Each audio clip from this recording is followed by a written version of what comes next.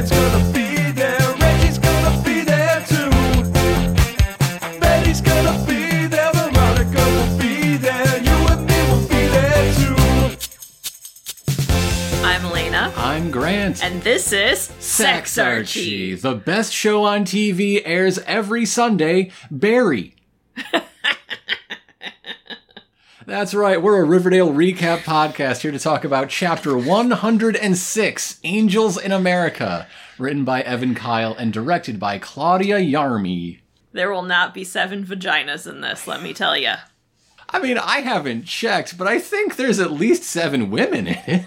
I mean, there's no angel with 7 vaginas. Again, I haven't checked, but there is an angel. Okay, they might have 7 vaginas, they just can't show us. Yeah. It's not what I thought they could have done with it. You just really wanted Prior Walter and Belize and all your best friends. There's a lot of things I wanted from this episode. Yeah. Like actually Angels in America. You just wanted to watch Angels in America. Yes, Okay. yes, I did. I wanted it to somehow actually... But instead, what we have is Jughead narrating the importance of special places, how every town has, a home away from home. And of course, for Riverdale, that is Pop's Chocolate Shop. I was half waiting for them to just go to a town hall meeting at Pop's. Because they can't use the El Royale that's anymore. when everyone comes together in this town, is for a town hall meeting, and they can't use the El Royale, so I was like, okay, Pop's as it is now, let's have a town hall meeting. But no, we do not get a town hall meeting. I am wrong. And Jughead continues talking about how, it is everything isn't sunshine and rainbows at Pop's. No. Wars at Pop's have shaped the town's future. Yes. Battleground, the heart and soul, many of the things we have said about Pop's. It remains the one place where people are allowed to be happy. Yes. And also the site of several riots. And shootings. More every day, it seems. Pops, Tabitha, and Jughead are watching the TV, and they are watching Riverdale Today. This is a morning talk show that Alice has at the TV station. She went from a news broadcaster to an opinion newscaster. Yeah. And now she's just hosting the morning show. Alice has her own station that's like Fox News. I was but going to it's say, just her all the time. Is there a second person who works on camera at this news station? It's just Alice. If Alice is not on, they just stop live, broadcasting. They just either don't broadcast or they show like old clips of her.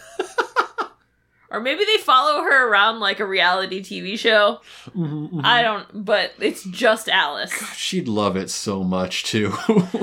So on today's Riverdale Today, she is joined by Percival, who is announcing his new and exciting plan, which is a privately owned railroad. So a railroad in America. Yeah. Yeah. That's how they are. That's how they work. But he's not laying down tracks to, rent out for Amtrak service. No, he's also going to own the passenger line, which is not really the case anywhere in America. Also, not where the big bucks are. You would want it as like a freight line. Yes. But of course, the idea is to bring in all of the people that are going to be coming to Riverdale as it reinvents itself as a new tourist destination in the midst of this big renewal and everything. So Alice asks, okay, where do you think the station's going to go? And Percival Pickens says the most buck-wild thing I've ever heard. Pops! Pops. Not next to Pops, but where Pops is. In the middle of the fucking woods? Like, famously, Pop's Chocolate Shop is a freestanding, set, on some crossroads outside of Vancouver, that for the first year or two, truckers thought was a real-ass roadside diner. It's not in walking distance to anything. We're not going to have the, station open up next to the casino or other things in town. Yeah, the wherever we used to do exteriors that looked like a small town, city center by the old town hall that doesn't exist anymore. No. Just by Pops. I guess maybe that bus stop that was like down Yes. the road, we're replacing that. Mm-hmm. He goes on about how, this is the best thing and it'll just be so great. And so Tabitha's like, oh, what the fuck? And so she goes to see him. She starts a whirlwind tour of speaking to every named character, practically. Yes. So first she goes to him and she's like, I'm not going to sell to you. And he's all like, These are not the droids you're looking for. And his voice gets all echoey and she's like, no, I am not going to sell to you. Good day, sir. And he's like, that didn't go as planned. And so then she goes to Archie, and she's like, Archie, you gotta help me. And he's like, I can't go up against Percival again. He pummeled my ass. I can't do that right now. Not till I would love it if he said it in that exact cadence. He pummeled my ass. It's more of a, he pummeled my ass. No. He pummeled my ass. And he's all like, Tabitha, like, he knows my weakness. I can't do anything until I figure out how to not have this weakness with him. And So she's just then- like, okay. So she crosses the room to talk to Betty next. And Betty's like, you gotta stay away from him. You can't be in a room alone with him. He has a way about him. She tries her hardest to talk about mind control without saying mind control. Yes. And so then she goes to Tony, and she's like, Tony, if she's coming for Pops, he's coming for the White Worm. She's like, well, actually, he says the White Worm can remain open because, like, we're underground and he's gonna build on top of us, and we won't even have to What? close, like, one day. What kind of magic construction techniques are you talking about? He's building a rail platform. Like, She says she doesn't believe him. yeah, no shit, Tony! Like, he's building a regular train, and you are just the basement of a diner. You are not, like, lower level in a city or something where a train's going above it. This is like putting a train through your living room. Unless his head contractor is a genie from a magic lamp, you should not believe this promise. And also, like, shouldn't you be more worried about Pops than, like, oh, we'll be fine, it'll be okay? I mean, she's not. She's not as anti Percival as she ought to be, just from her own personal history with the man. But she's clearly skeptical. Of course, Tabitha doesn't need skeptical; she needs fucking help. And so then she goes to Veronica, and Veronica's a fucking asswipe who's like, well, your little shop here's doing really well. Why don't you just close up and open somewhere else where it's safer? And Fuck you, again, Veronica. maybe closer to the middle of the town where there's actual foot traffic. But Veronica does not value history, including her own history. She hung out there all the time. And so then she goes to Cheryl, and Cheryl's like, yes, I will help you take down his ass. But I have to develop my skills first. There's just something about the way you say ass. What? I can't describe it. What's wrong with how I say ass? Let's go take down his ass. Do I say it weird? Is it my inflection? There's something about the inflection. Well, Cheryl can't do that right now, though, because she needs to work on herself, and she's really close to that. And the whole while, Tabitha is there shivering and breathing out cold plumes of breath, because I guess apparently... Cheryl does ice now. Does she do ice now, or does she just have her place so cold so she doesn't, melt? Could or, be, set could herself be. on fire while she's trying to, She's gain? cranked up the AC so high, and she, of course, is, basically wearing a slip and fanning herself while, it's fucking Arctic I'm in there. going with that, is that she's keeping the place Arctic because she still can't control her own temperature? Essentially, though, the point is, everyone is too magic to help. Yes. So meanwhile, Kevin goes to Percival to be like, hey, Tabitha's doing that thing that you said she'd do. And he's like, yes. Okay. This scene holds a promise that I know will not be carried out. Because just the idea of Kevin being this season's Reggie, right? Yeah. So much fun, so much potential, but it won't happen because that would mean Kevin getting screen time. Yeah. It's against the law. You're not allowed to do Not it. allowed to do it. So Tabitha goes to Jughead, and she's like, what the fuck? It's like he's got me painted in a corner. Like, at this point, like, it's almost like maybe I should if it's better for the town, because, like, no one cares. No one's helping me. And, did you notice Jughead's sweater? His grandpa sweater? He's a writer. He wears grandpa sweaters. It is the most grandpa cardigan I've ever seen. We're going to see some grandpas soon. But Jughead is all like, no. You have support. I support you.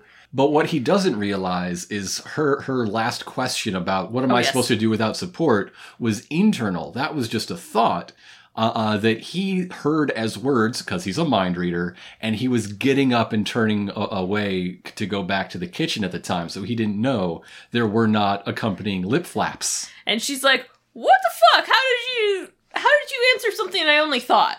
So he sits her down and tells her all about the superpowers in the space of a cut. Not a commercial break, not the title screen coming up, just a cut. And now we've got to the end, and she's like, oh, so everybody has blah, blah, blah, blah superpowers? And he says yes. She's like, that kind of makes sense. Everyone's been really fucking weird lately. So they also talk where, Jughead's like, and so Percival, like, didn't, like, manipulate you? Like, that's interesting. That's weird. At this point, did you think that she accidentally found her emotional tether, and it is Pops? I wasn't really thinking about an emotional tether at that point. Because I did, and it's in my notes right here in the scene where she's talking to... You wrote it in. Yeah. No, I was just, in the scene where she was with Percival, I was like, ooh, Tabitha's got powers or something. I was thinking more power related than, like, a tether. Like, she's just cool like that. Yeah. But Jughead doesn't have only, the support of a caring partner. And the info. And the info on everyone's superpowers. He also has a plan. And his plan is that they should try to make Pops get a historic landmark status. Yes. And from the state, which means then, like, the town council couldn't, do anything. As if Percival Pickens doesn't have friends in Albany. But you know what? We'll cross that bridge when we come to it. Oh, I'm like, also, that takes, like, a really long time. That's, like, a really long process. He might build his train before then. But I guess battles. So they go to Pops, and Pop's like, hey, here's this box of old stuff. If anything's historically significant about this place, it would be in this box. And I'm like, Pop, how many historically significant things have you spoken about in the past to these two? Why don't you stick around and be like, okay, if we're going to talk about some historical things, let's talk about some historical things that have happened in my time here. Well, in the bottom of the box is his diary. Jughead could go, like, read some of his articles. Yeah, right. Like, wasn't this a thing? Am I, like, completely making up a plot at some point where they, like, were talking about the historical significance of Pops? For one, there's the assassination of a proud miner that pushed his son into becoming the world's most feared crime lord. There you go. There you go. But what they find in the box are a number of interesting things. There's all sorts of news clippings. There's a photograph of Pops being used as a polio vaccination site. And Tabitha is really impressed to find a copy of the Green Book on DVD in stores now. Wrong Green Book. Okay. Yes, the actual book of restaurants that were considered safe. Yeah, that was welcoming. Like that was distributed to black motorists across America, where you could go have lunch, not have to worry so much. Yeah. Places that had been vetted by black locals. Yes. They're pulling a late night, looking through the box. Jughead's looking through it, and Tabitha comes out of the kitchen like, hey, so we need some food. How about tomato soup and grilled cheese? And as she's saying this, and, talking with Jughead, and Jughead's all like, there's so much material here. We're definitely going to get historical status. A gunman comes in and shoots her. Yeah, that's one way to get rid of your enemies in town. You can just have them murdered. You can just have them murdered. It's amazing that more people actually just don't do that in this town, because... By this point, by this season, yeah. I mean, I guess everybody's a season regular now. They have, like, contract protection against that. True. You think Casey Cott's trying to stop being a regular just so he can, like, if you're not going to use me, let me do something else. Can I at least die an exciting death, like Midge? Anyway, if you live in Vancouver long enough, you will become a gunman on Riverdale. It is a fact. So she gets shot, Yes. and then we get the title card. Mm-hmm. And when we come back, she wakes up, but she is in Pops, but not the Pops as we know it. She is in Pops, December 24th, 1944. She has a brand new period-appropriate haircut and a name tag that says Teresa. And she gets handed a brand new copy of the Green Book. They just got in. It's the first edition with Pops listed. Yes. But then she sees Jughead in a booth, and she rushes over, and she's like, what the hell's going on? And we get a lot of exposition, so that's just what we're going to give right to you, intern. So yes, it's 1944. That is Titus Tate, her grandfather. Great-grandfather. Great-grandfather. It is not Jughead. It is her angel, her guardian angel. And she's like, well, where the fuck have you been? Like, here. I've been around. Just You just around. don't, like, see me. And then it dawns on her. She has a sideways flash to Rivervale and is like, your name wouldn't be Raphael, would it? And he's like, no, it's Donatello. It's Michelangelo.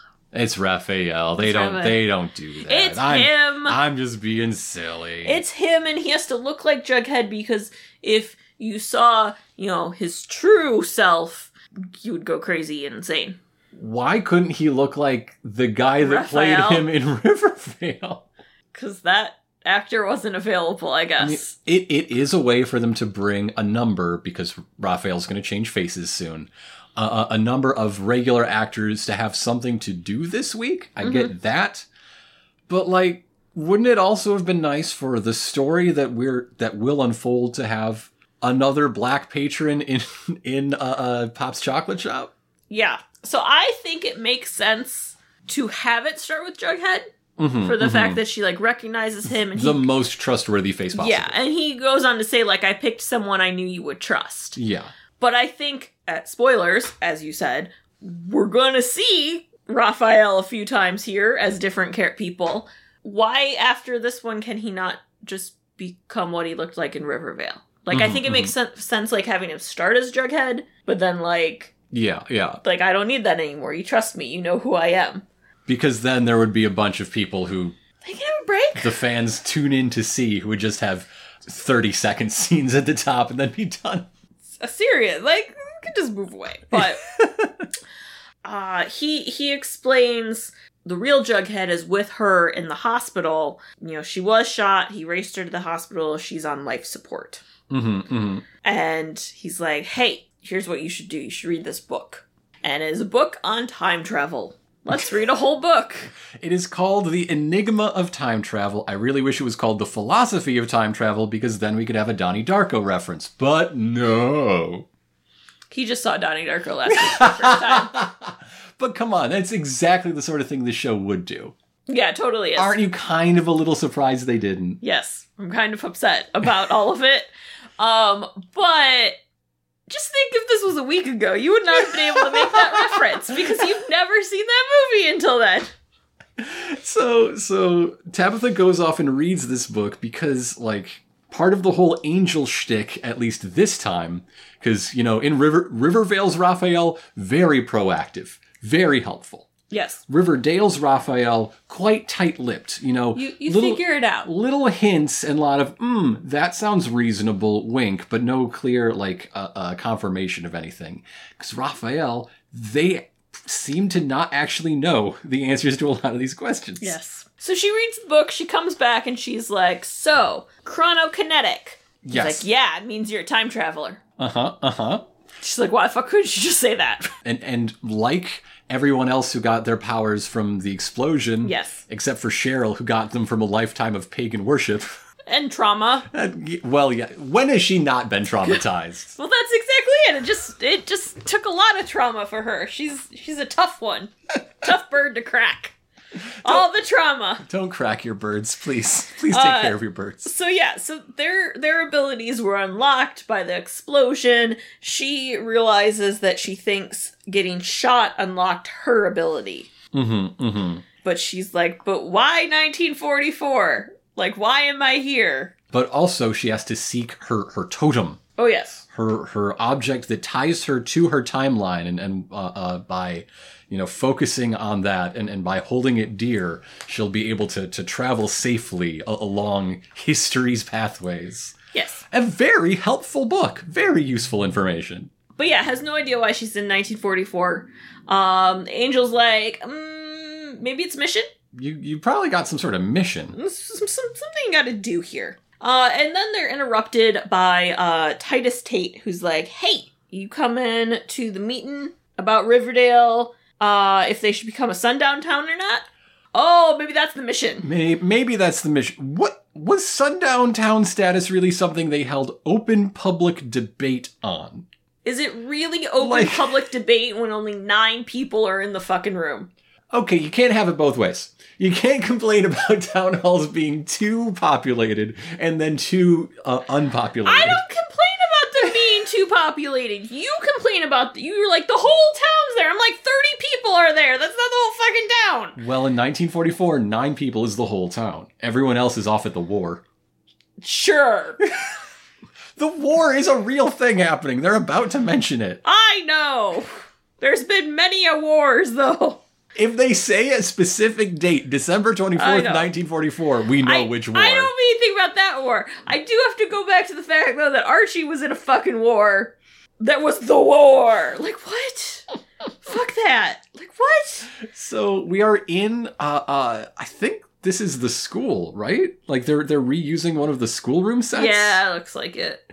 And Mayor Keller... Oh, real quick. And she also, with that whole interaction, she finds out that, like, no one else can see Raphael. Yes. Just her. Yes. No one else sees this grandpa sweatered boy.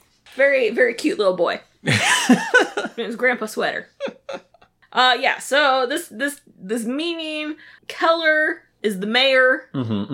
As I said, there are 9 people there, including Tabitha and Grandpappy. Grandpappy, I guess. Titus. Perkins is the sheriff. Yes. And he's the one there that's like pushing, of course, for Riverdale to become a sundown town. And, of course, Principal Alice Cooper has to be like, Percival, can you tell us more about what the rules of a sundown town would be for all the people watching who don't know anything about this history? Yeah. With less words, obviously. Sheriff Pickett or whatever, because his name isn't Pickens, but it's something very close to it in this timeline. Perkins? Yeah, it was Perkins.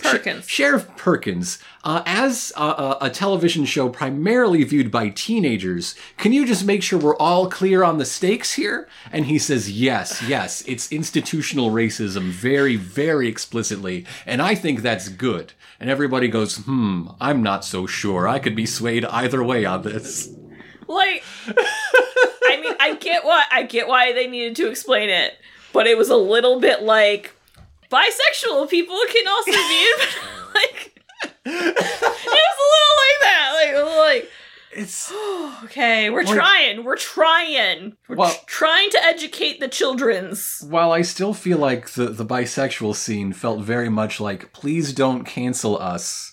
In this one, it does feel just so remedial. Like, in case, all right, kids, settle down. You may not have heard of racism before. Let me just walk you through it. Just gonna tell you about it real quick. Tabitha stands up. She's got her mind made up, and she's like, hey, this is bullshit, and you can't do this. What the fuck is wrong with you all? Archie, which is actually Artie. Grandpa Artie. It's our first look at Grandpa Artie. It's Archie.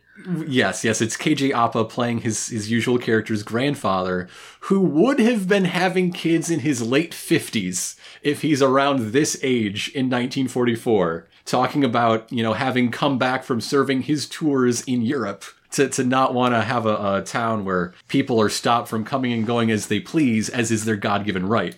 Yes. And Tabitha's like, thank you, Archie. He's like, it's Artie. So this means in The Breakfast Club, when Fred Andrews is in high school and his father tragically dies, that's like maybe an age you would expect a guy to die still doing like hard construction labor 40 hours plus a week at the age he would be by then. Yeah. 50 years later! 50 years! Yeah. This meeting ends with Mayor Keller being like, okay, I'll decide after the new year. They basically table it. It's not so much an open vote as it is just the mayor listening to opinions. Yes. But there is one bit of information that I think is fun. Grandpa Artie talks about his a volunteer fire department because, you know, in meetings of civic importance, he's Fire Chief Artie. Oh, yes. Yes. And the Riverdale Fire Department has 5 black people on it, and he doesn't want to, like, lose half of his firefighting force after dark? What the fuck? Which means that in 1944, Riverdale had more black people just on the fire department than there are in the cast in 2022. Yeah. Yeah. Yeah. Yep. So back at Pops, Tabitha's like, okay, something's messed up here. Like, Riverdale was never a sundown town. This was never a thing here. It's like someone is trying to rewrite time. And then she's like, you know that Sheriff Pickens, he's got a counterpart in my timeline who's also an asshole. But then they're interrupted by banging on the door. And it is a couple, Fags, Tony, and a baby. Yes, but this one's a girl baby, so it's different. Yeah. They're running from the law because they were caught driving through Greendale, which already... No, Centerville. They were caught driving through Centerville, which is a sundown town. Greenville is too. Yes, yes. Basically, a bunch of the towns surrounding them are. And so they remember reading about Pops in the Green Book, so they walked through the woods, avoiding the road to get to Pops like, take shelter for the night. Of course, they open their doors, and of course, the sheriff and his deputy, who's Kevin, who looks more like a milkman than any sort of law enforcement officer. Yes. They pull up, and Tabitha goes out there, and she's like, no, you're not fucking coming in. We have a family here. They're not criminals. And they're like, oh, well, they are criminals, though, because they were, like, running from Centerville because they were trespassing, blah, blah, blah. And she's like, well, I'm not letting you fucking in with a warrant. And they're like, well, we're gonna come in. And then Titus Tate comes out with a fucking shotgun and is like, no, you're fucking not. This whole standoff, especially regarding the warrant, really hinges on Warren Court era restrictions on police actions. So things that wouldn't be how the law works until like the late 60s. Yeah. In 1944. Yeah. Which is, again, why I say this is very remedial, very baby's first racism. Because it's not how it would have fucking looked. No. God, no. No. Honestly, Titus is actually doing way more to make this work than Tabitha is, because a shotgun's a shotgun no matter what year it is. And so, Percival's like, okay, well, we're gonna radio over to Centerville and they're gonna get a warrant for arrest. And we're just gonna, like, hang out here all night to make sure none of you leave. Before it's irrelevant, can we just mention the mustache of historical Fangs here? So Fangs is Flynn. Yes, yes. Baby Anthony is Annie. Mm-hmm. And They just dropped a few letters. I don't know what Tony's name is in this. It did start with a T. Yeah. Also. Tracy? No, Tracy's later. There's a lot of people getting brand new T names because Tabitha gets I don't remember her name is in this one.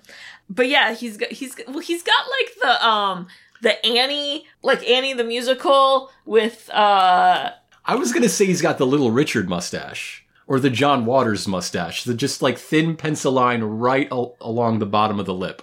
Yeah. The bottom of the top lip. I'm thinking of Tim Curry in Annie with that mustache. It's there. Like, this is connected, I promise. I'm pretty sure Little Richard is a little more famous for that mustache than Tim Curry. Tim Curry's the only reason to watch that, like, Annie. If Carol Burnett's in it, it's a good Annie. Isn't that the one with Tim Curry? Yes. Yes. That's what I'm saying. Okay, so it's kind of this whole thing's kind of weird because they have this Oh, yeah? little Yeah? they have What about this is strange, dear? so they have this whole conversation about how baby Annie is asthmatic and they Yes. like left her medicine in the car and like So that's why they can't make a break and run for it. but they also really can't like stay there because she's still asthmatic without medication. But this is a whole important point. Like they can't make a run for it. She's not going to be running. She's a swaddled infant. I don't know why we needed to know this then. But they're like, oh man, we need a Christmas miracle because of all this. And so Tabitha looks over at her angel boyfriend and is like, yes, Christmas miracles. And he's like, but I can't get involved. And she's like, you're an angel and it's Christmas. This is like the one time you should be able to get involved. You know, you said your real form would make me go like insane and shit. Like, would that work on the sheriff too? So we're learning, the lessons that we're learning here to bring back into the present is that you get rid of Percival Pickens by having Jughead flash him. Let's try it, see what happens. And he's like, okay, fine. I'll go out there, show them my true self, burn their eyeballs till they bleed, So the make way them lose their mind. So the way this is shown is like the camera stays inside Pops, like set up on the like countertop, perfectly still while Jughead walks outside, says hi, and then there's just like this blinding golden light that And then comes screaming. out from outside, yeah, and then just screams and wailing of madness. Yes.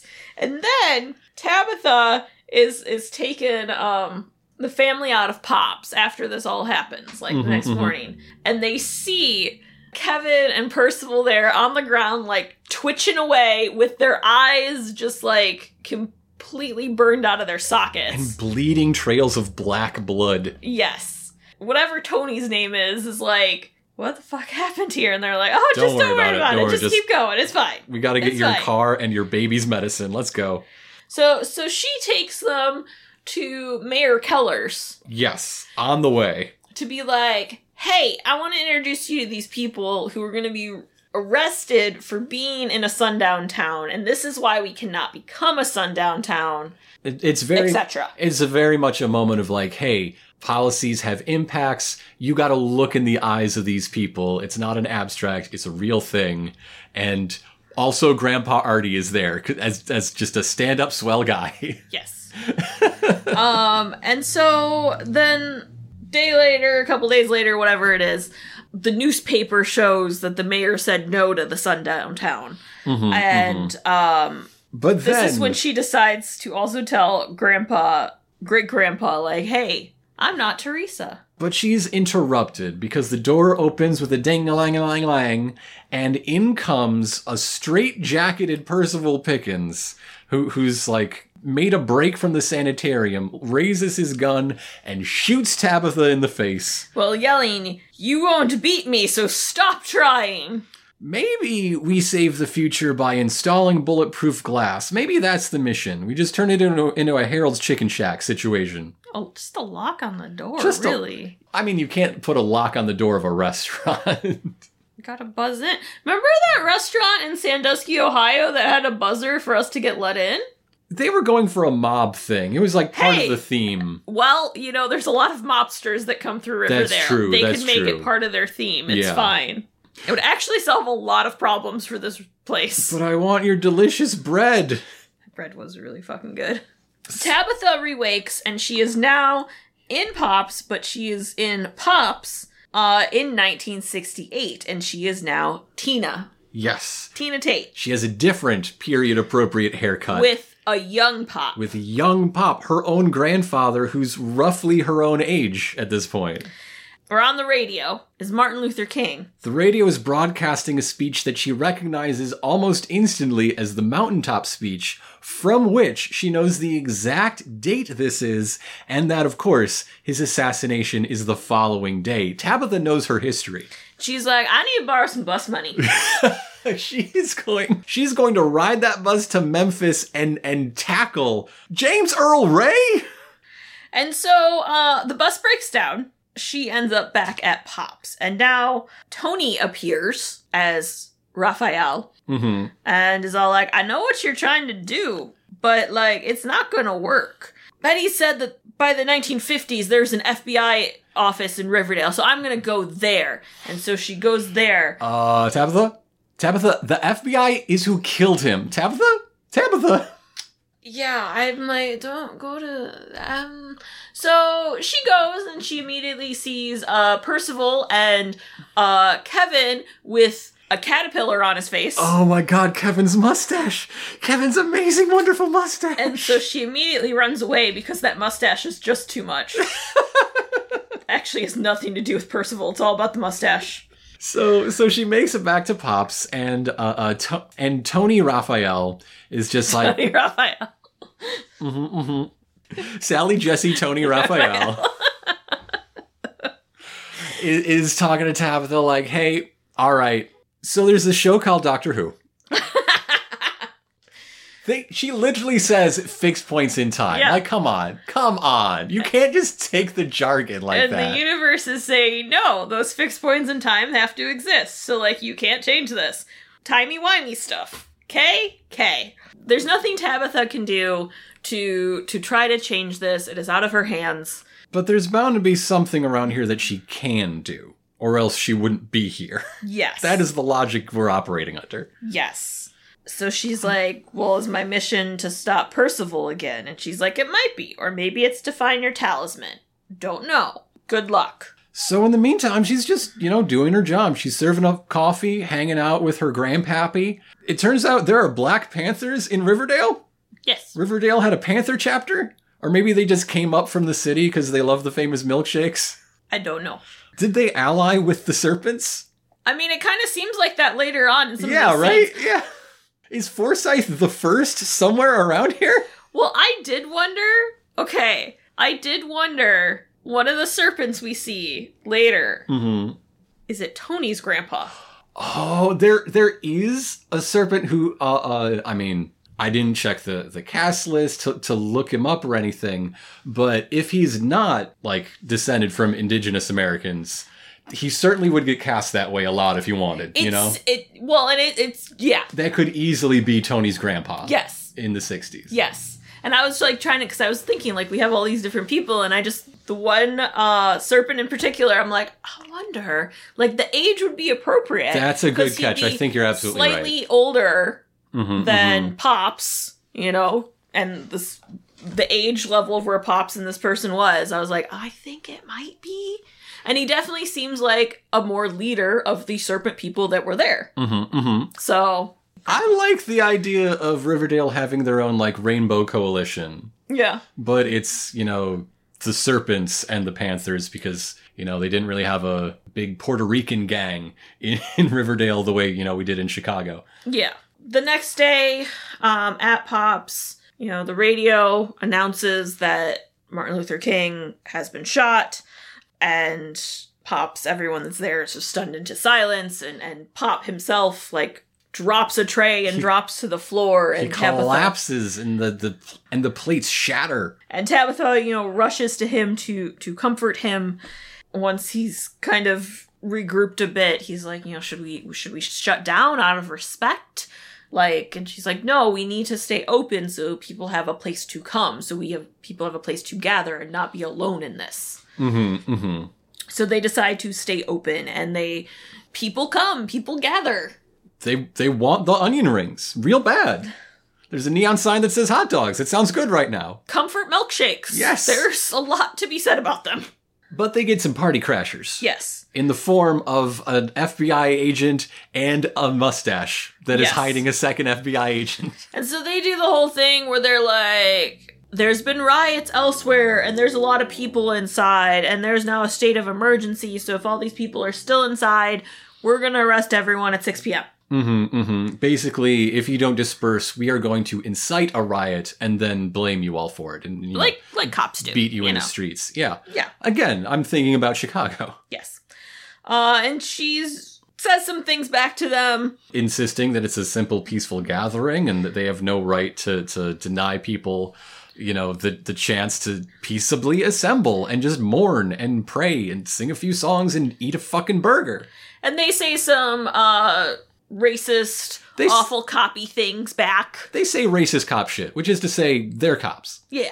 So back in Pops, she informs everyone of this curfew, and, there's a bit of like, oh, they can't do that, and we need to go onto the streets and like, make noise, and she's like, no, that's what they want. They want to get us where we're all separated. And the person doing most of the suggestions is, who we're going to call Tony's grandpa. I'm going to call Tony's grandpa. Yeah. Definitely a leader of the Serpents. And so she's like, no, we all need to stay here. We need to stay together. We'll sing, we'll pray, we'll be together, we'll get through this.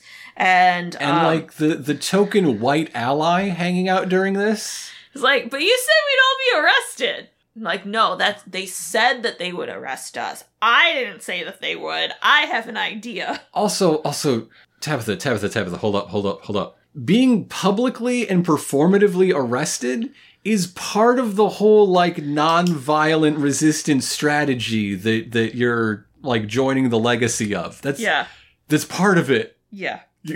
You want to call the papers so they watch you get arrested and take a lot of photos. So her idea is to call Director Hoover of the FBI. Yeah, why not? To be like, hey, I know about your secret files. I'm gonna tell everyone. Just get him a ring on his celly. Go for it.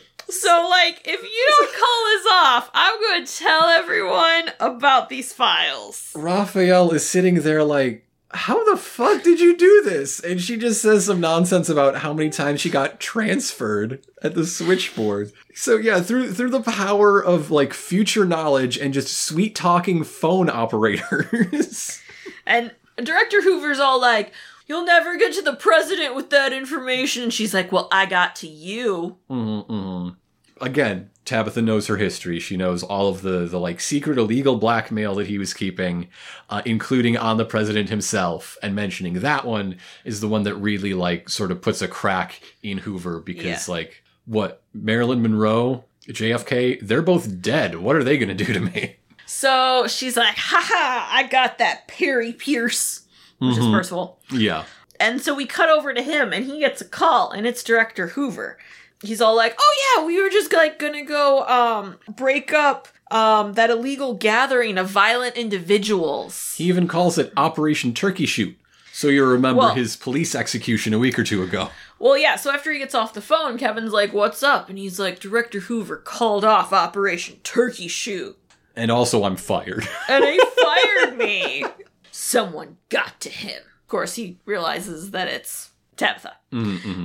So he decides to do a really creepy drive-by of the diner. This scene, legitimately great. I love this scene. This scene is affecting. It's well framed. It's perfectly acted.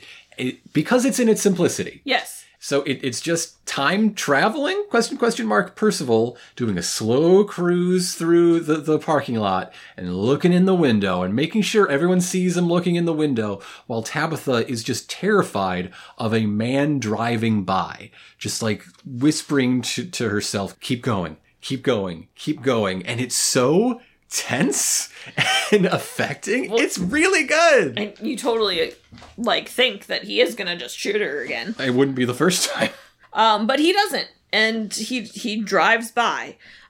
So Tabitha goes to talk to Raphael. Huge sigh of relief. And, she's like, I wish I could do more.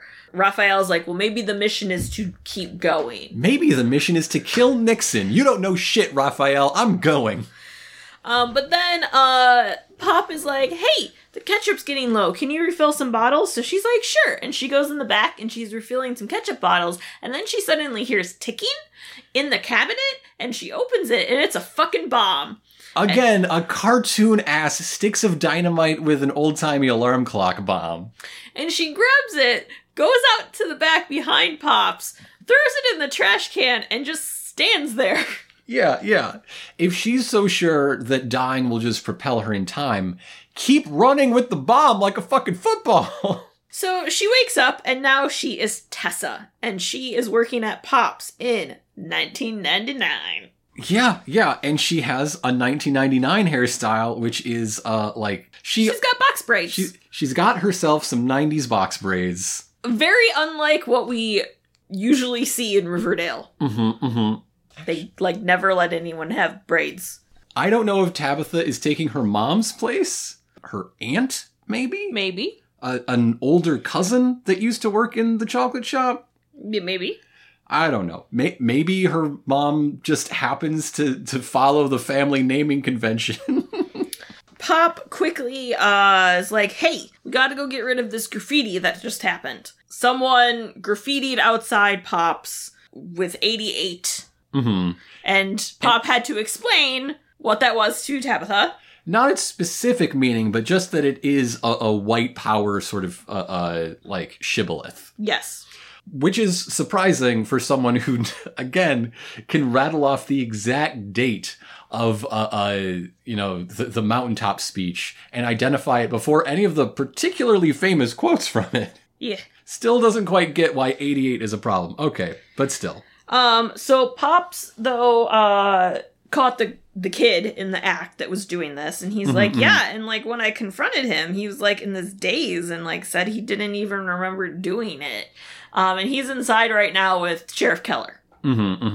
I love the little bits of 90s in this. The typography on that calendar from which she learns it's the 90s. Very Saved by the Bell, very early 90s, kind of out of place for 99. Yes. But I do appreciate it all the same. Yes, because by 1999, we were more like futuristic Millennium 99. Yeah, we were all like chrome and neon. Like Y2K. Yeah, there is a Y2K story in the newspaper. Yes, there is, and It's I'm the so front glad it's page there. story. But yeah, it is true that like the font and stuff like changed in that period.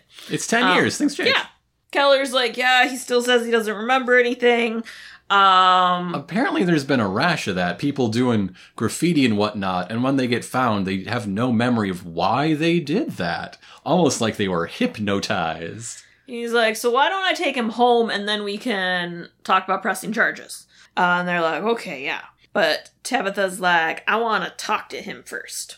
So she goes over there and she knows his name. It's Brian. And she's like, hey, I found this outside. And it was a baseball card. It's like an ancient antique baseball card for Ambrose the Rocket Pips, who's the only Major League Baseball player to come from Riverdale. Yes. And he's like, I just got it at a curiosity shop that just opened in town. The guy gave me a really great deal on it, but I can't really remember what that deal was. And she's like, oh. He said he'd give it to me and all I had to do was, and he's just like, oh man, this is weird. I don't remember. Oh boy. So, darling, do you recognize the name Ambrose Pips? He's a character from Little Archie. Oh, yeah. He's a character from the Little Archie comics who is like Archie's best friend. And because he was only in Little Archie, sometimes when things do like Archie retrospectives, they'll just like bring him back and tell some story about, how he moved away. And sometimes it's like a happy reunion. Sometimes it's a weird rivalry thing. Yeah. Doesn't Ambrose get mentioned in something else at some point in this show? I think he might have been mentioned earlier as like something else historical. Like maybe one of those like World War II servicemen that inspired Archie to go off to the war. I was going to say like that or like, well, I know they did their own time capsule, but was there like an old time capsule they opened or something? I don't know. Well, that old time capsule did include those World War II servicemen. Oh, okay. That inspired Archie to go off to the war. I think that might have been it then, maybe. Yeah. I went back and double checked. We are exactly right. Ambrose Pips was in that photo from that time capsule in Chapter 79, Graduation. Tabitha's like, okay, so like, where's the shop again, and who was the owner? And he's like, oh, I think his name was Paul Prince. Prince, 1999. I get it. Betty is now Raphael. And she appears next to Tabitha, who's reading the Y2K paper, spying on the curiosity shop from, like, a park bench. As Percival, like, leaves for the day, Betty hands Tabitha a hairpin. Yes. And is like, go get him. I'll be here. Okay, it makes sense for Raphael to first be Jughead for that familiarity, for that immediate trust. Yeah. And it makes sense for third Raphael to be Betty because it is time to get up to some break-in mischief. Yeah. I don't know what Tony has to do. If they would have 60s. actually called out it being her grandpa, Yeah, It would have made sense. that's the biggest tie.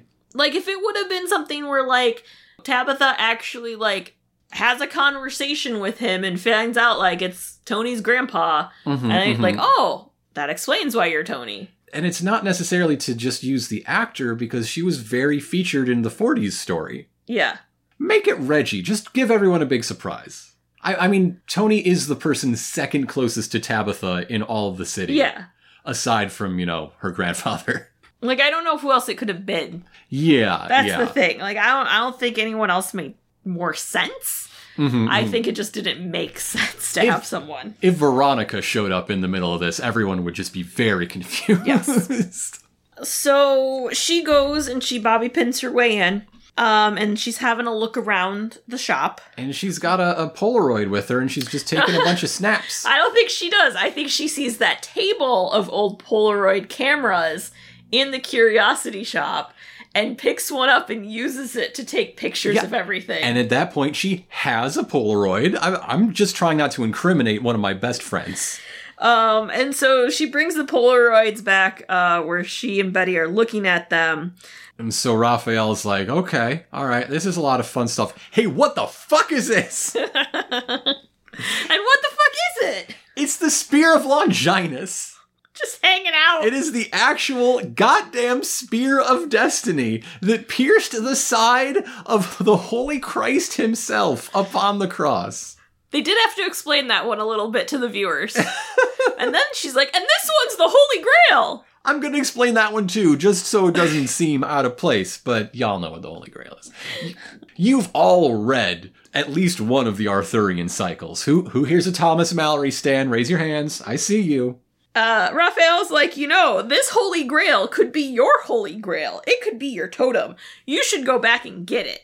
I don't think so, Raphael. I don't think Tabitha Tate is on a quest for the Grail. I don't think she's going to come face to face with the Fisher King, Raphael. So she goes back, and I'm pretty sure she's agnostic. What is your deal? So she goes back, and as she's going to grab it, Percival appears, dressed in the Pickens uniform that was on display. Yes, he has a lot of General Pickens paraphernalia. Yes. And he uses Pickens' sword to try to stab Tabitha, and Tabitha picks up the spear and is like, ha ha ha, there's something not a lot of people know. I was on varsity fencing. Yep, she was on her college fencing team and debate team, and all of her, fight banter is about how she would indeed go back in time to kill Hitler as she stabs Mr. Prince at this point in history through the chest. But he is no longer there, He and now the disappears. uniform is just stabbed against the wall. And so she goes back to Betty and, fills Betty in, aka Raphael, on all this. And Raphael's, well, and then what did you do? And she's like, I burned it all down. Also, through this fight, it does imply in one or two ways that he's the actual literal biblical Satan. Yeah, Yeah. obviously. There's a really good shot where, he's, raised his sword for, an overhead strike, and the entire screen goes black except for his face, which becomes a demon face for, 4 frames. Yeah. It's really good. Yeah. And, when she asks what his real name is, he says something very vague about having many names that's very, very demonic. There we go. Raphael's like, hey, it's time to get you back home. And she's all like, okay, so what if this grail isn't my talisman? And he's like, maybe it isn't, but I am helpful. And he puts a milkshake in it. Betty Raphael just slides this milkshake in the Holy Grail. It's not desecration if an angel does it. They're allowed. It's okay. It's a magical milkshake. And so she just takes a nice strip from her, twirly straw. The holiest drink ever drank.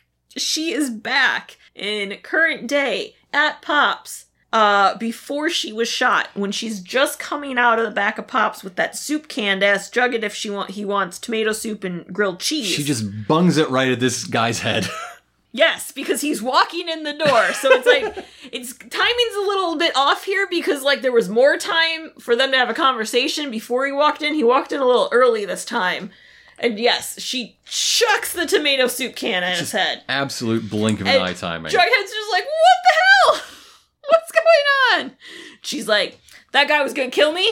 Who's sent by Percival? He's not gonna remember any of this when he wakes up. I have things I have to tell you. Let's lock him in the walk-in freezer first. What? No! Give him an ice pack and a cookie. He had a bad day.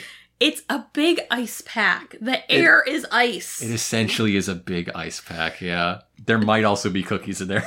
She, from a cut, obviously, like, filled him in, because he's like, so you're a time traveler. All of their most important, well, maybe not dramatically important, but, like, functionally important conversations are just done in a camera cut. And you did all this with the help of an angel. And she's like, well, I think I was being trained. For war. And I think it's going to take all of us with our powers to take Percival down. So they assemble the whole Justice League. Archie and Betty and Cheryl. And they're sitting in a booth. Cheryl's like, okay, so why does pesky Percival want to build a train? No one knows, but we can't let him do it. and Tabitha's like, Pops is where the final battle will be fought. That's why he wants to get rid of it. That's why we can't let it. And what I figured out is Pops is my talisman. Yes. And here's the thing. I had it in like the second scene of the episode. And she's like, I've had some time to like work on my powers while you guys were all like driving over here. And so I went forward in time to see like if I could. And what I found there was basically it's like the Umbrella Academy. Season 3 coming this June. And so Pops was an empty shell. There was ash everywhere, and Riverdale was gone.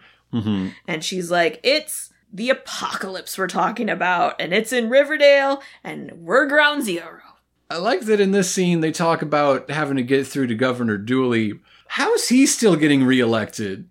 He was dead. It's been a long time. And anyway, why do you need to, like, worry about him? He owes you. Archie, you saved him from getting assassinated that time. Yeah. You rescued him from kidnapped murderers. Yeah.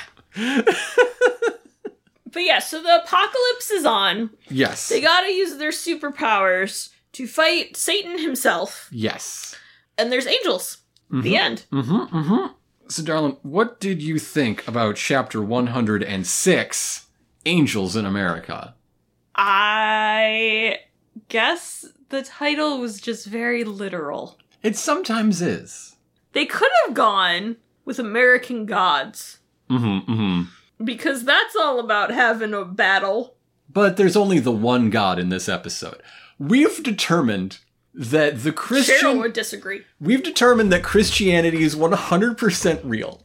Angels are real. The Holy Grail is real.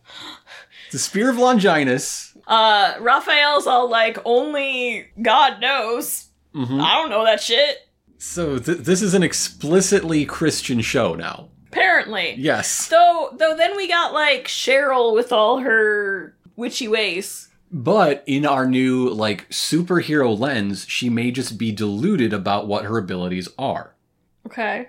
We could now say that what she thinks is, like, gifts from, like, her pagan patrons is actually just whatever sort of, you know, technobabble superpowers that the others have. She just thinks it comes from a different source, and she's wrong, because there's one true God. Okay, so here I got a question too, though. So, well, I guess Sabrina existed in Rivervale. Yes. Because I was going to say, how does this work, too, if Percival's Satan? Because we already had, like, Satan. Satan can change his face a lot. But is it, like, Sabrina's dad? Would anyone want to have kids with Percival Pickens? Pickens can't be anybody's dad, because who would want to father a child with that man? So Sabrina doesn't exist in this. She just exists in Rivervale, is what we're saying. Because in Riverdale, Satan is unfuckable. Makes sense. Yeah. This episode demonstrates to me that we are in Rivervale. Rivervale is the show now. Yes. There was a period, like when season 6 proper started, where it seemed like Riverdale might have been just a fun little diversion, sort of an aberration, but it has very quickly become, no, that's normal. That's baseline. Yeah. And like Riverdale, sometimes it really works, and sometimes it really doesn't. Yeah. And I think the parts of this episode that are just big, bizarre spectacle and just fucking going for it, diving into the supernatural with 2 fists, are the parts that are great. Yeah.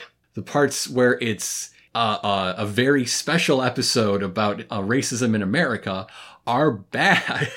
It's the whole thing where when they try to, like, tackle a serious thing, it just doesn't land well. Because it's remedial and therefore gets shit wrong.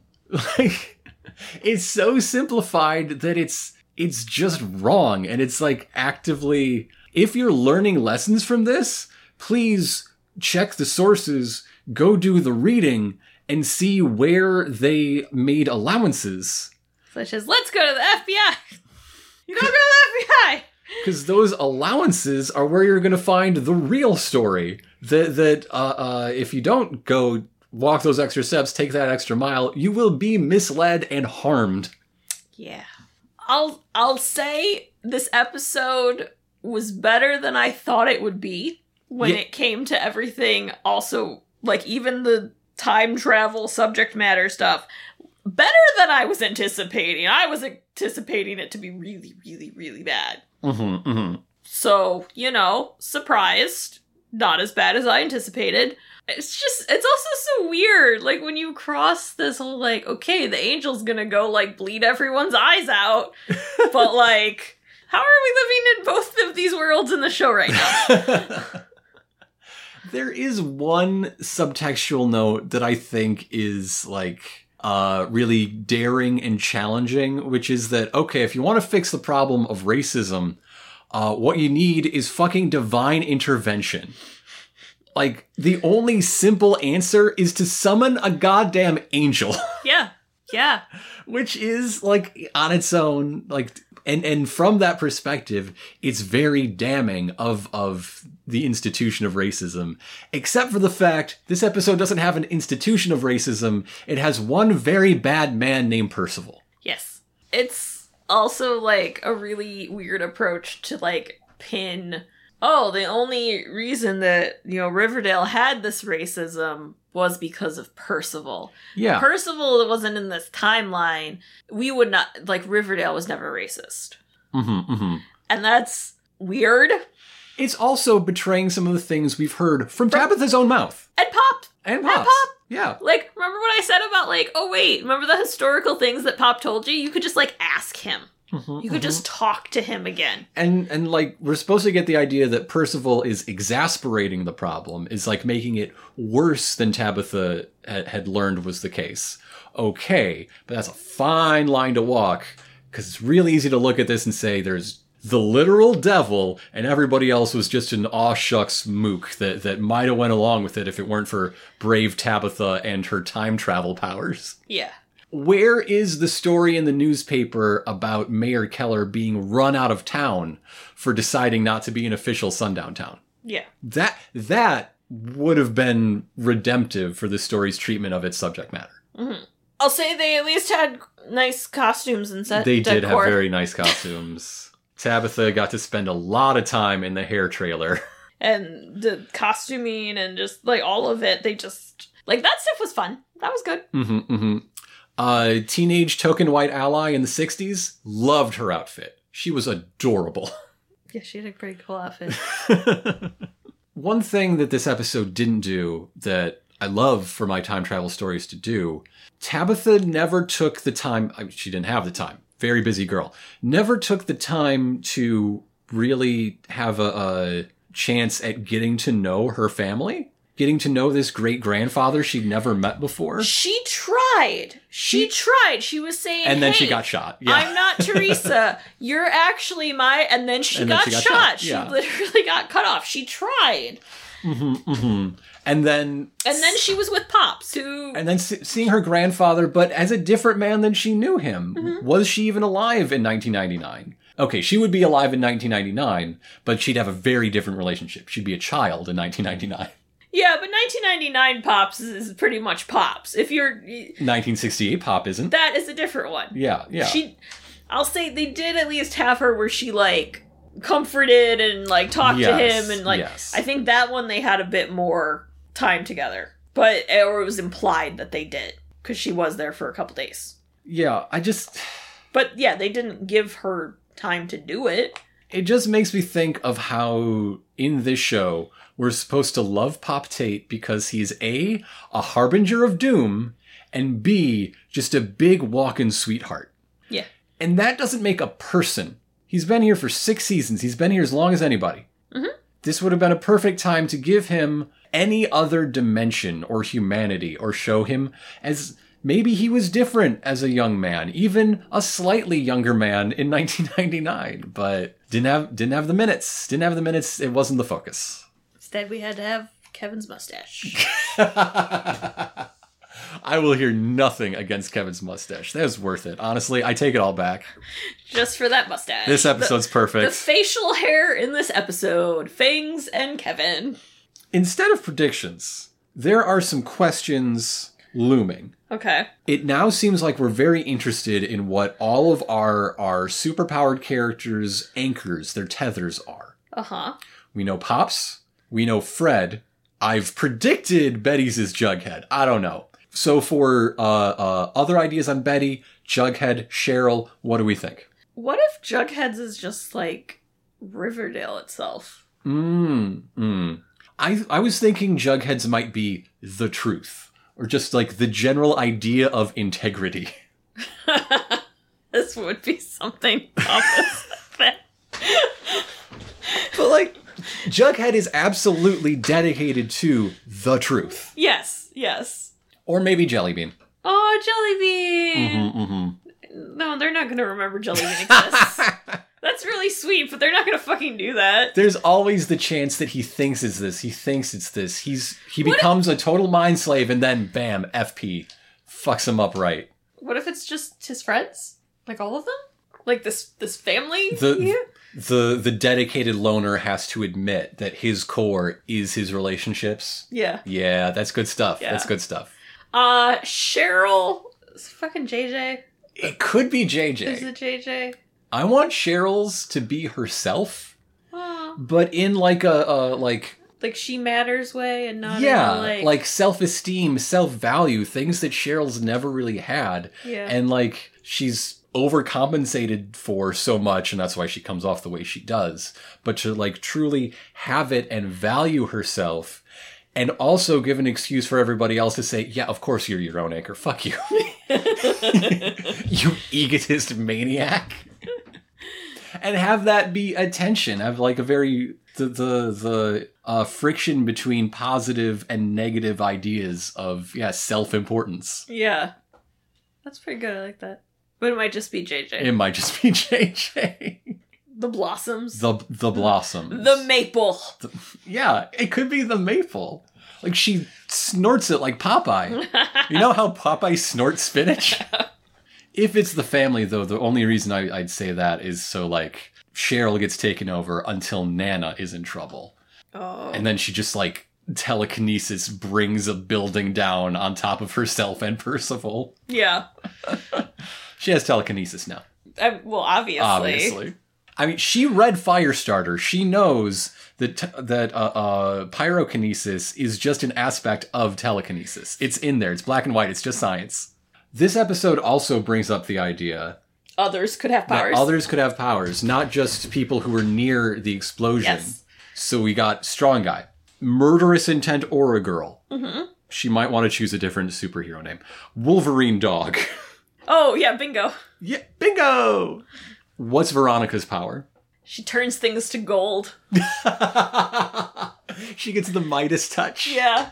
Can she control it? No. Okay, so she dies. She starves to death. I was gonna We've all say- read the story. Well, I was going to say Reggie dies as soon as she touches that dick.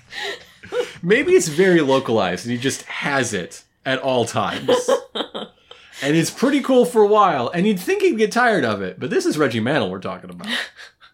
I was trying to turn to something where she wouldn't, like, die. But, like, okay, she, I don't know, can create a golden goose or some shit.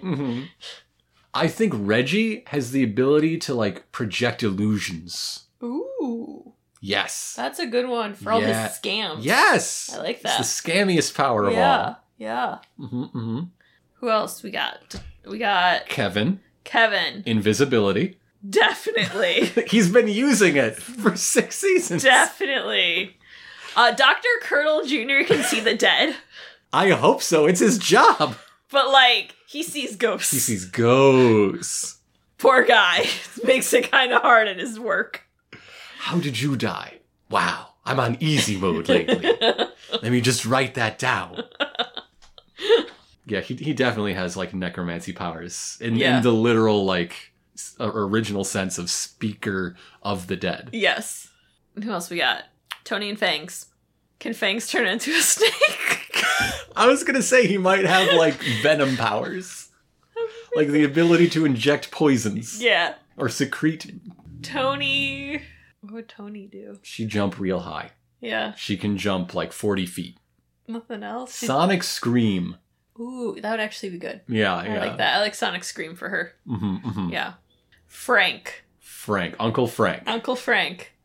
He's also indestructible. It runs in the family. No, I mean, Frank is the Punisher. He doesn't have superpowers. He just hangs out with a lot of people who have superpowers. Yeah. Frank's superpower is the Second Amendment. Britta has like Bullseye's power. She's just supernaturally accurate. Oh. And she's gonna get that football scholarship. Yes, she is. Fuck yeah. Go Britta. That's about everyone. That's about everyone. Yeah. So, let's talk about what we know is coming next week in chapter 107, In the Fog. In the Fog is named for a, probably at least, a 2012 a Russian drama? Unless there's a Stephen King movie. I mean, that's just name. The Fog. Well, what we... The preposition turns it into this movie about Nazi occupied Belgium. I mean, there is going to be a war. Yeah, it's kind of weird, though. Excuse me, Nazi occupied Belarus. My mistake. So, the trailer. There is slow-moving fog moving into Riverdale. It's rolling in everywhere, not just across the town, but inside the buildings, and everywhere it goes, it brings a blackout. And the character even says, man, it's like Stephen King out there. And they've got to say it every 3 episodes. It's the law. And a lot of people kiss. A lot of people, the people you'd expect to kiss. Yes. Previously existing couples kiss. And my big takeaway, as I wrote it, was Penelope is Sisters of Quiet Mercy jailed nun? Yes. She's in the Sisters of Quiet Mercy uniform and in jail. Looks like it's going to be a wild ride. A fog. Probably won't see much. That's when they bring out the strobe lights. Ooh, rave time. Yeah. Bunda bass. It's going to get real freak nasty in here. Yeah. Bunda bass. I was doing the bass noise, but then I wasn't sure if you understood that it was the bass. So I felt like I had to clarify what the bunda was. Bunda Bass was a huge hit in the year 1997 for Mr. President, right after they topped the charts with Coco Jumbo. Bunda. So if you want to keep that bass bunda banging, what we need from you is to just tell a friend about the show. Tell a friend, word of mouth, spread the word. Or leave us a rating and review wherever you listen to our podcasts. And those ratings and reviews do go a long way algorithmically, or at least that's what everybody says, and I'm jumping on that bandwagon, but really, I just like reading them. I like looking at number be nice, and I like reading words be nice. So be nice. You can also follow us on Twitter at sex_Archie. So why not send us your favorite bunda bass remix? Bunda bass. Well, I You have to do a better bunda. You're not hitting the bunda right. You're too like a bunda. It's bunda. That's right. It's more of a bunda treble when I do it. It's the bass. I've never been accused of speaking with too high a pitch before. Let me tell you. This is new for me.